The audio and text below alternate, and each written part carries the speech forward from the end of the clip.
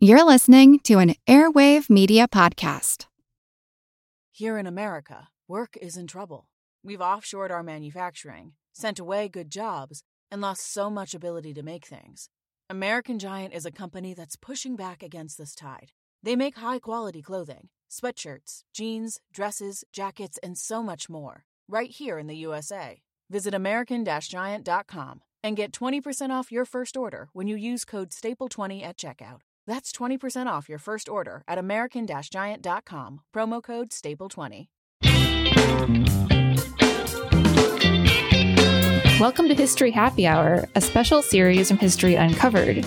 It's the end of September 2023, and we've handpicked a few of our favorite history stories from this month. Today, we'll be talking about the investigation of an unknown tunnel beneath Poland's Saxon Palace, how a Bronze Age girl buried with 180 animal bones was uncovered in Kazakhstan, the discovery of a 3,700-year-old Bronze Age remains in Turkey with preserved hair and skin, how archaeologists found a 2,600-year-old child's shoe in an Austrian salt mine, and how the Great Wall of China was damaged by construction workers who tried to create a shortcut, as well as a number of historic anniversaries, including the Great Kanto earthquake in Japan, the founding of Google, and much more. I'm All That's Interesting staff writer Kalina Fraga. And I'm All That's Interesting staff writer Austin Harvey. And welcome to History Happy Hour.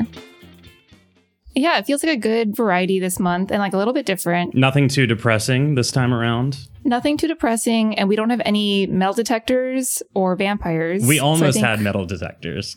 That's true. It was left on the cutting room floor. But I think that's for the best, because that comes up every single month. It's always like he just bought a metal detector and then he found some amazing stuff with it. Yeah, these people get so lucky that day one, they walked out of the store and turned it on just to make sure it would work. And the next thing you know, there's a whole palace made of gold right below their feet. Yeah. And they're like, I can't believe this happened. And it's always a once in a lifetime discovery. Amazing. I do love those stories. It makes me want to buy a metal detector. I think I've said that before, but we'll dig into our news stories. And the first one we have here is this tunnel that was discovered under the Saxon Palace in Poland that no one knew about. Yeah, very interesting. The palace itself was built a long time ago, in the 17th century, but this tunnel is from the 20th century, from right before World War II. It seems that it was built by the Polish Army Command, and it's pretty big. It's 150 feet long, and seems like it was built in 1933 because the bricks are stamped with that date, but they don't really know much about it other than it was used by the army for a bit. And then, of course... Yeah. Well, and the palace itself was destroyed in 1944. Yeah. So it's sort of like a bit of a mystery, but apparently it was used for a while and they were shocked and excited to find it. Yeah. Yeah. I wonder if it was just in preparation of the impending war, because it seems like the tunnel was equipped with a telegraph cable and meant to kind of not be a shelter, but definitely meant to be kept under wraps. Yeah. Yeah, for sure. There's no documents that they found of this tunnel existing. So yeah, it seems like a well-kept secret that's only recently been. Yeah, I think that's so fascinating. It just went unnoticed for so long. I mean, I guess no one's really walking around the palace ruins often, but... No, I think it's pretty overgrown and they've only recently done these excavations. And that's a tunnel. Must be very exciting. I guess there's not much more to say about that because they don't really know much more about the tunnel. Yeah, there's been a lot of that this month, covering new. I don't know, maybe not for you, but for me, there's been a lot of stuff where I've covered where it's just we don't know. We don't know what happened. The one I wrote today was crazy. It was because I was I'm writing this article about this guy who got mummified over the course of 16 days, which is insane on its own. Oh, that's so fast. And they don't know how he died. They don't know how he mummified so quickly. This comprehensive study that analyzed him, they just concluded with, and we don't know what happened. Where was he found? In Bulgaria. Just by in his house? No, by some railway tracks. Weird. Yeah. They had one theory that maybe the wind from the trains passing by helped the mummification process. But then our editor Matt told me this is the second time that's happened in Bulgaria. What? In the same area? How did Matt know that? I guess just as he was doing his... But due diligence. Back in 2015. The crazy thing is, it was 16 days again. Yeah. Oh, weird. Yeah. Like both times these guys mummified over the course of 16 days. It was in a different spot in Bulgaria, but like same person analyzed both bodies too. It's crazy. Wow. Sounds like something's in the air in Bulgaria. That's what I said. Yeah, it's nuts. It's so weird. Weird.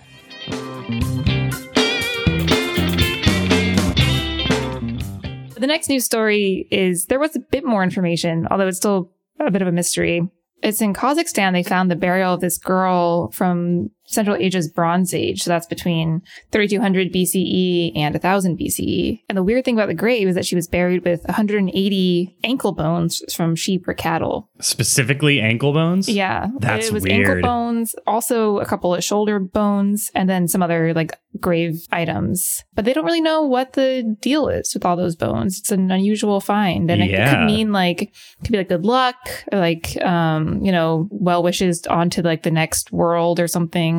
Or a cult. They don't really know. Yeah. There's a lot of that Bronze Age stuff that's just like speculative or unknown because there was no, written record or anything. It was just. Yeah, this stuff's been passed down. I mean, they have like they kind of have to guess about these things. Clearly she seemed like she was loved or venerated in some way to have all this in her grave. The other thing beside the bones was there was like a disc with a frog on it. And they don't really know what that means either, but they've never found something like that before. So it's a curious yeah, find. Like they carved the frog into it? Like on like a bronze disc. Yeah. Oh, interesting. Yeah. You don't see a lot of frog symbolism ever. No. There was some frog symbolism that the archaeologist mentioned. Let's see. They said the image of the frog has had different meanings among many people since antiquity. It's associated with the image of a woman in labor and the cult of water. But they don't really know what, in this case, the frog was supposed to mean. Right. They just kind of threw that one out there, too. The cult of water. Yeah, which makes sense. I mean, because frogs live in water. I was like how casually it's mentioned. Oh, it had dealt with the cult of water. It's like, wait, can we expand on that a little bit? What is that? What is that? You know, everyone knows about everyone the cult knows of water. The cult of water. They're up there with the Illuminati and the New World Order. Yeah, right. Yeah. Very successful cult. Yeah, but that was a cool find and a mysterious one, for sure. And not our only story about Bronze Age discoveries. That's right. Yeah, this next one, funnily enough, forgot I wrote it. That happens. It was cool. In Turkey, these archaeologists were doing excavations and came upon these two really weirdly well-preserved remains from two different people who lived in the Bronze Age, and they had bits of their skin and brains still. Yeah, so weird. Yeah, I mean, it's incredibly rare to find either of those things. Mm-hmm. Especially this old. Right. I mean, that we're talking like thousands. Literally 3,700 years old. So right. Well, this is what reminded me. The mummy story kind of reminded me because they thought it was particular conditions that preserved their remains like this. Like something had happened to them. Their theory was that they'd been killed while fleeing like a fire. Yeah. And the fire had preserved them in this way. Yeah, the heat just kind of like did something. Yeah. It was like there's like a whole process to it. But yeah, essentially just like the high heat created this chemical reaction that they think might have led to this. What I thought was really crazy about this, though, was that they've found remains of brains before, like 4 or 5 times. Not like a ton, but like this is the only time they've ever found skin, which I would have thought it would have been the other way around. That's interesting. Because I know they found, I guess it depends on like where, because they, like those bog bodies have skin, don't they? Yeah. But like maybe outside of water. Yeah. Well, I mean, the bog bodies are like mummified too. So I think this might be notable because it was like basically just a skeleton, but like with some skin clinging to it still. Yeah, weird. Yeah. It's so interesting too because like they think they were killed in this fire that was part of an assault on the whole city, but they don't know why the city was attacked. They're not sure. This is another one of those Bronze Age mysteries. Like, yeah, there's no way to know. I mean, they literally burned down any evidence. There's a lot of very like human focused stories today, which I guess the history ones usually are, but I don't know. Sometimes we did talk about like that one sundial. Sometimes it is just like object that's right. based. It's like objects, coins, shipwrecks. Yeah, it's a lot of coins. A lot of coin discoveries. I remember one time we were pitching articles and I pitched a coin article and he was like, for the love of God, like not another coin article because we like that was like right when I started. We do like often there's like hoards of coins found from like the Roman Empire, the Civil War or something. And I mean, it's always interesting to me, but yeah, I remember when I first started, I thought you were like the coin girl. Because I was like pitching coin articles. There are interesting stories. Why did someone hide them in a cave? I don't know. Yeah. Well, the stuff that's on the coins is often really interesting too. Because it's like, especially like you talk like Viking era or even older than that, it wasn't just like mass producing pennies. It was like, they were more individually crafted. Right. And often had like symbolic imagery on them.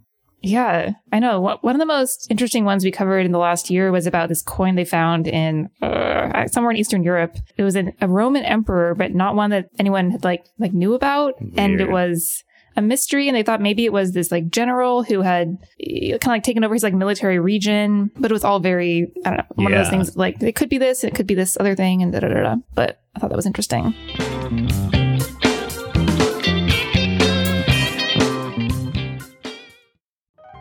Hello all, Eric Rivenes with the Most Notorious podcast here.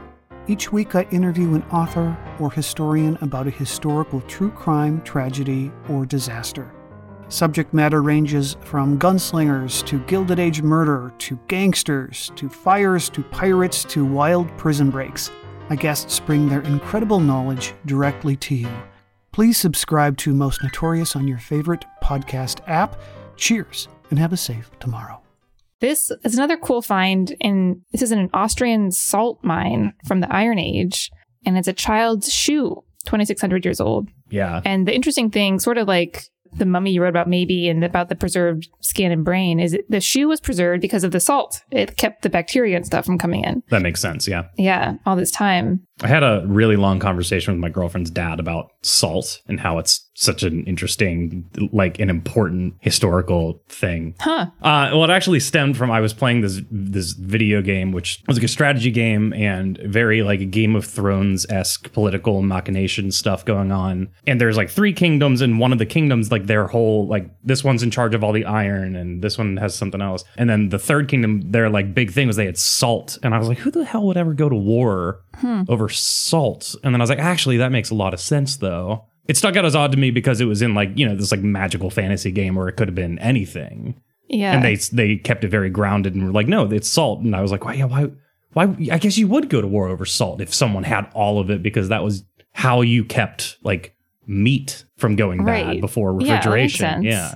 So it makes sense that, the salt would be the thing, because this is a leather shoe, right? Yeah. So it's an organic material, and then you have this high amount of salt just keeping it around for years and years and years. Yeah. No, it is fascinating. I went to it wasn't a salt mine. I'm not really sure what the phrase would be, but it was in France, and it was like a salt farm. I don't know, but you would go and you could see, where the sea came in, and then they would like have all these, they would capture the salt and then kind of like, oh, okay. So they weren't like it. digging for it. It was like it's fishing for salt. Sea. And then there'd be like these piles of salt, because in like Normandy and Brittany, like their gray salt is like famous. So we went and saw one of their salt. Oh, that's really cool. The phrase is. Yeah. But anyway, this was different because it was a mine. And I guess the interesting thing about this story is that it gives an idea of what like the role children might have played in these salt mines, and whether or not they were like workers, which is a possibility, or kind of like just helping out, accompanying the adults, or holding a torch or something. But clearly they were in the mines. Yeah, I'm sure they were put to work in the mines. Kids can get down the tight tunnels that adults can't. I mean, I think we should put them back in the mines. Controversial take. I'm kidding. There you go. Hot take here. Yeah, they have found skeletons from the era that show signs of like hard, repetitive work in like very young children. So it seems like probably they were used as workers. Yeah, for sure. I mean, they were still doing that in America up until like late 1800s, early 1900s. Yeah, and there have been like news stories lately about slaughterhouses, and like they found like children of migrants working. So there's lots of like under the table stuff going on still. Yeah. Unfortunately. Yeah. Anyway, our last news story that we'll cover it's kind of like a 1-sentence story, I think, unless you have more to say about it. But given that I wrote it, you're right. It could be a 1-sentence news story. So I was really struggling to make it hit my word count. Yeah, I could tell you did a great job because you went up all like the detail of like the Great Wall. Well, say what the story is. Yeah. Yeah. I mean, it's pretty straightforward. 2 construction workers were arrested in China after they literally knocked down a portion of the Great Wall of China because they didn't want to go around it. Yeah, want to make a shortcut. Yeah, they want to make a shortcut through it. Obviously, it's China's like biggest cultural landmark, the Great Wall. The thing that I found really interesting about this story was if you look at the portion of the wall that they broke through, it's not at all what you'd imagine. When I read the headline at first, I imagined like, oh my God, they like what, like the Great Wall of China that's like stories tall and people walk. Right. And it's really not that. I mean, the Great Wall is like a bunch of different little segments, and some of them are very, very old and basically just nothing more than like a couple pieces of wood and dirt and holding it up. And this portion, it is wall. It's like a brick wall, but it really just kind of looks like 2 big mounds. Yeah. Like you wouldn't recognize it from a distance. It's not what you typically think of when you think of the Great Wall of China. Did they know that it was the Great Wall, part of the Great Wall? They must have. They had to have. They had to have known. I mean, like, yeah. It's pretty distinct still. Right. And it was like ancient, this wall, even though it's not as, Yeah, this one, I think you said the Ming. It's the Ming Great Wall, yeah. So between the 14th and 17th century. So, yeah. Ancient. But yeah, apparently that's like the part of the wall that's sustained the most damage over the years. Beijing Times reported that only about, that 30% of the Ming Great Wall is just completely gone at this point. Wow. Apparently a bunch of farmers used to just like go and take bricks from the wall when they were building stuff on their farms. They would just, got this big wall over here. I guess I'll just take some of that for myself. Right. Oh, that's interesting. Yeah. And it's only been a World Heritage Site since 1987. So it's, I mean, even into recent years, you could just break part of the Great Wall off in like 1986. Interesting. Yeah. I mean, I guess like, like China wasn't as open until around that time. Nixon went there in the 70s.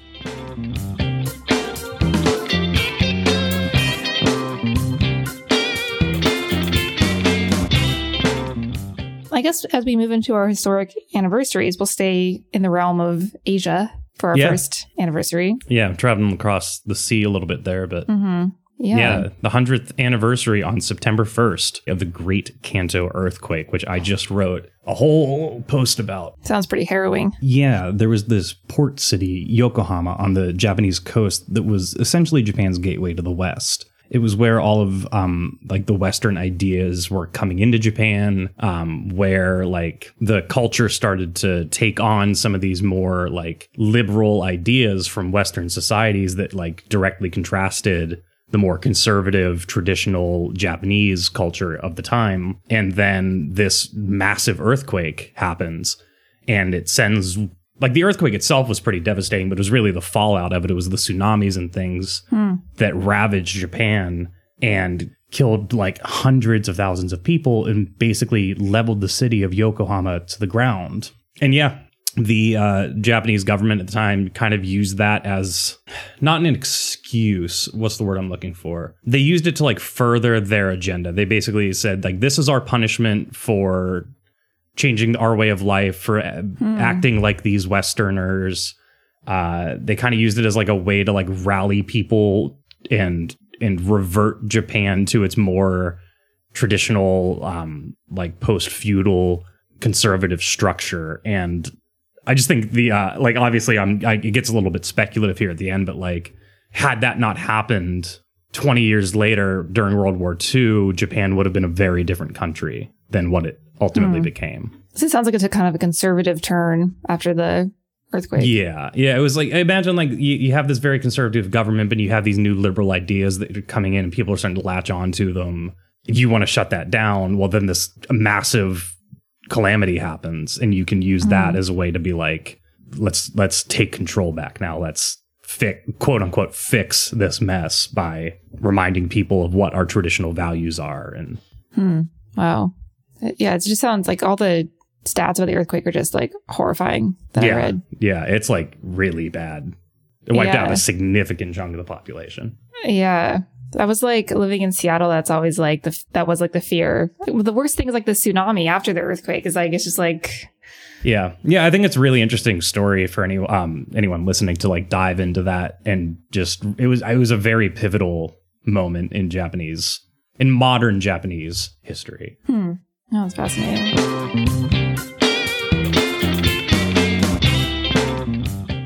Our next one is a little not as sad, I guess, although it's about a death.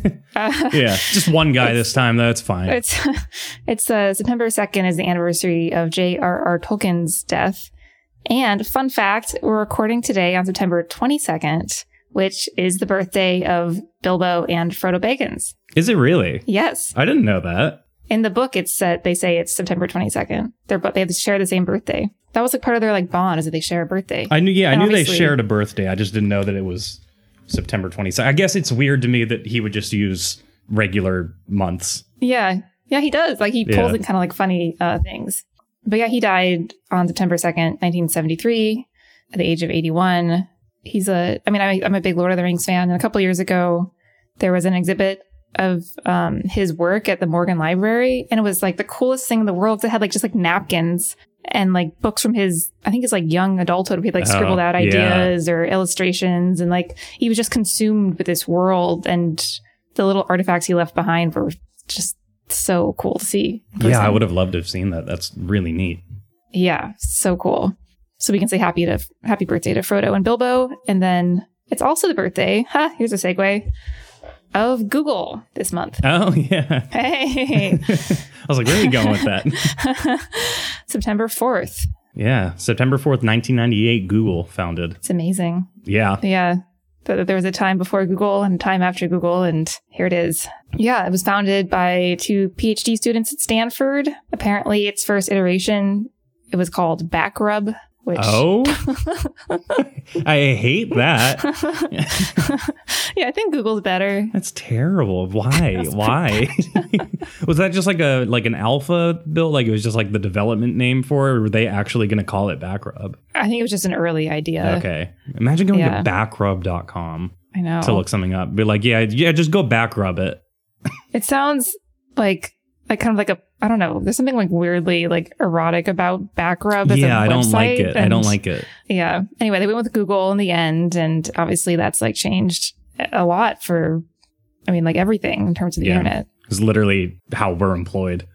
Yeah, right. Because people search for things and they find us. Yeah. Sitting on the Google page. Wow. Yeah. I guess the next thing is another death, and that's the death of Johnny Cash. Yeah. 20 years ago. 71. Mm-hmm. September 12th. How did he die? Diabetes. Ah, that's a bummer. Yeah. How did Tolkien die while we're at it? He had a bleeding ulcer and a chest infection. Oof. Yeah. His grave has his name and his wife's name, and then like 2 elves' names from an elven love story. Oh, that's cute. Yeah. For a second, I thought you meant Johnny Cash, and I was like, that's weird. Big Lord of the Rings fan, Tolkien. And I think that's really cool, but I kind of wonder what his wife thought about that. If she was like for this one thing, could we like not do elves? Could we not do the elf thing just once? Just once on our grave. He said his like marriage vows all in Elvish, and she's like, that's great. I don't actually know what you said. But I guess she was fine with it, although she died first. So I guess, I don't know, maybe he had the final say. Yeah, she just had a regular tombstone at first. And then he's like, oh, well, hey, when I kick the bucket, add some elvish stuff on there. She'll never know. Are you a Johnny Cash fan at all? Yeah, passingly. I don't like actively seek out Johnny Cash, though I do love his cover. 9 Inch Nails. 9 Inch Nails hurt. Yeah, that's pretty great. Yeah. Johnny Cash is a legend, so. Yeah. I was reading his obituary before we recorded, and I learned that he couldn't read music, so he would just compose things in his head and just play it again and again in his head until he could put it on tape, which is how the Beatles did it too. Yeah. But I think Paul once was like, our songs are so catchy because we had to come up with a song that we could remember. And so keep it in your head until you can play it. So I thought it was kind of interesting that Johnny Cash was the same.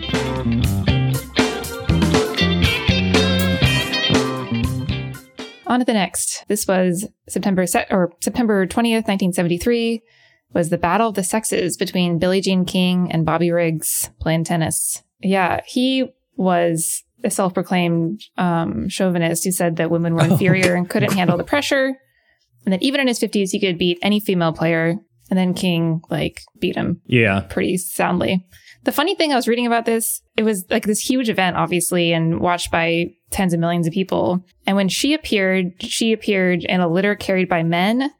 And when he appeared in a rickshaw pulled by female models. So Interesting. yeah, it's our version of the Roman Empire's, Oh, that's right. They made that into a movie. Recently. Yeah, in 2017 with Emma Stone and Steve Carell. Oh, it's not that recent, I guess. Yeah.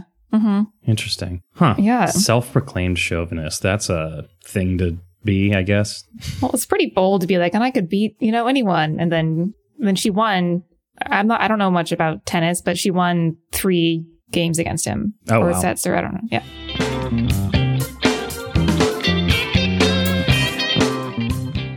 Our final anniversary is kind of a cool one too, which is about someone stopping a nuclear catastrophe here. Yeah. It's this Russian guy. Stanislav Petrov. Yes, he was working with the Soviet air defense, and these alarms started going off on September 26th, which said that American missiles had been launched. Right, which they had not. They had not. To be clear. But he had to make a decision about what to do. And he said he thought it was probably a false alarm, but it was kind of a 50-50 guess. I mean, yeah, that's a scary moment. Yeah. You're oh, it could be a false alarm, or... He said later, I had a funny feeling in my gut. I didn't want to make a mistake, obviously. I made a decision, and that was it. And then he said, when people start a war, they don't start it with only 5 missiles, which I guess makes sense. Yeah. But obviously that if he had reacted differently, that could have started something pretty bad. I mean, yeah, if he had retaliated to this false alarm, then the United States would have retaliated to the very real bombs that were now flying through the air. So yeah, it's so funny. People refer to him as the man who saved the world. What I find just so interesting about the story is he did it by restraint. I think it's a really allegorical message to it almost. This could almost be a story from mythology if you switched out bombs for God's wrath or something. Well, even with bombs, that he approached it with patience and right. The idea that remaining level-headed and showing restraint can ultimately be the better option than in this case, inaction was better than action. Right. There's probably a better lesson that somebody else could word better for it, but I get it. Yeah. If you're going to pull a lesson away from it, I think that's really interesting. And not something that's a good lesson. It's not a typical lesson. Usually, you would refer to somebody being a hero because they did something. In this case, him not doing something is one inaction. Yeah. I mean, and it's remarkable because things at the time were very tense between the U.S. and the USSR. So yeah. Even in spite of that, he was able to not be too reactive to this. Right. He died a couple years ago. Yeah. I was just looking that up. Yeah, he died kind of he's a kind of an unknown figure for most of his life, even though he'd done this. Yeah, he lived to be 77, so he had a good life. We'll end with the cocktail segment as a little pick-me-up at the end here. Yeah, I mean, the cocktail of this time is not a history cocktail so much, but there are so many Lord of the Rings themed cocktails out there. Although Tolkien himself liked beer more than cocktails. Yeah. So that's fine. I get that. Mirror. This is a drink offered by the elves, which revitalizes whoever's drinking it. And this was on a website, It's out there. It's out there. And this includes white tea, London dry gin, elderflower liqueur, which I think is a perfect thing for an elfish drink, honey syrup, and orange blossom water. That sounds very elfy to me. Yeah, I might make that tonight. The one that I would order if this was in a bar was Gandalf's smoke rings. This one also does sound very good. Yeah, this one sounds really good. A little more specific with stuff you have to get. So cognac, scotch, white tea syrup, spruce and birch bitters, a cinnamon stick, and pipe blown smoke on top. That's the cool part. Although I feel like you could make this even cooler by lighting the cinnamon stick on fire, maybe somehow. Absolutely, yeah. Incorporating that. Yeah, this is one I'm not going to be making at home because I don't even know where to get spruce and birch bitters. Yeah, it's a lot of weird ingredients. And I also don't have a pipe. You could get one. I could get a pipe. I won't though. All right. As I was researching, looking, there's like a lot of people have a lot of ideas for Lord of the Rings cocktails, but I found that there was this bar in Seattle called Bar Sabine that had, I think, like a month of Lord of the Rings themed cocktails. Very cool. And their Instagram was really fun because they had the cocktails and the recipes, and then one of the cocktails was like in a golem shaped glass, and it was just like cool looking. Yeah, I'll have to check it out. So this one was called The Last March of the Ents, which of course, as Lord of the Rings fans know, is when they march on Isengard. The Last March of the Ents has mezcal, sotol, which I don't know what that is. Me neither. Pumpkin vodka, which sounds weird. Yeah. Papaya, sumac, I don't know what that is either. Mastilla, and firewater and lime. So a couple of, again, odd ingredients. Firewater? Firewater. What is firewater? I don't know. There's a Firewater Kitchen in Deep Creek, Maryland. I don't think that's it. Probably not. I don't know. It just says high proof beverages, particularly illegal moonshine. Yeah, Wow. I have no idea. Get the bartender on the podcast. But anyway, those are some Lord of the Rings cocktail ideas people had. I think, yeah, I'd go for the Gandalf smoke rings one. Yeah. If I were out and that were on a menu, that would absolutely be the one I would If pick. I were out, yeah. Right, it does sound too complicated to make. If I'm going to make any at home, though, it's going to be the Miravor. That's doable. Yeah, it sounds good. I guess I don't have orange blossoms. Yeah. Well, you can improvise, I suppose. That's true. Some of these cocktails, man. Yeah. I mean, I'm sort of like with our friend JRR here where, beer's fine too. I could go have a beer. Beer's nice. We have a brewery right down the street from us. Oh, nice. That's dangerous, but nice. It's called Necromancer. It's very cool. They have a queer beer club there. Shout out Necromancer Brewing in Pittsburgh. Yeah. Maybe they'll send you a free beer for a shout out. Maybe. Do you think I so? don't know. That'd be cool. Get them to sponsor the show. I do love getting free samples from our sponsors. I guess that kind of wraps things up for this month's History Happy Hour. We will not be doing one in October because we have so many ghosts and ghouls to cover that there's just no room. So that's fine. We'll return in November. Well, next up, we're starting all of our spooky stuff. So we've got Sleepy Hollow and the Mermaid Inn. Haunted Mermaid Inn, and then the Enfield Haunting. Yeah, so that'll be exciting. Ghosts and ghouls. And I think Kara's going to join us too for Sleepy Hollow. For Sleepy Hollow, right? Yeah. One of our editors. And yeah, it'll be a spooky month. Yeah. And as always, you can check out any of these stories on allthat'sinteresting.com. We have stories related to pretty much everything we've talked about today. I mentioned the Great Kanto earthquake one. All of the news stories are there. Mm-hmm. Definitely have talked about Tolkien and Johnny Cash and all of that fun stuff there. So yeah, check it out. You can always write us in here at podcast@allthat'sinteresting.com over email. Say hello at 929-526-3029. And we'd love to hear from you there. And of course, you can also, did you mention the newsletter? You haven't yet. I did not. You can also join our newsletter at allthat'sinteresting.com/signup or become a member at allthat'sinteresting.com/membership. And yeah, always new stuff coming out. Everything's interesting, obviously. Yeah. I mean, we're getting into the spooky season stuff, so that's always fun. And it's spooky season coming up. Spooky season. The leaves are already starting to change color around the house here. Really? I'm pumped about it. All right, cool. Well, yeah, stick around for the next couple of weeks for our ghost stories, and excited for that, as always. Love spooky stories. Yeah, good stuff coming.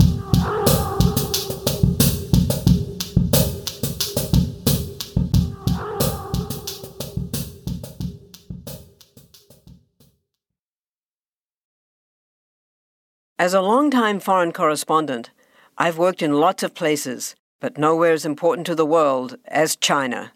I'm Jane Perlez, former Beijing bureau chief for the New York Times. Join me on my new podcast, Face Off, U.S. versus China, where I'll take you behind the scenes in the tumultuous U.S.-China relationship. Find Face Off wherever you get your podcasts.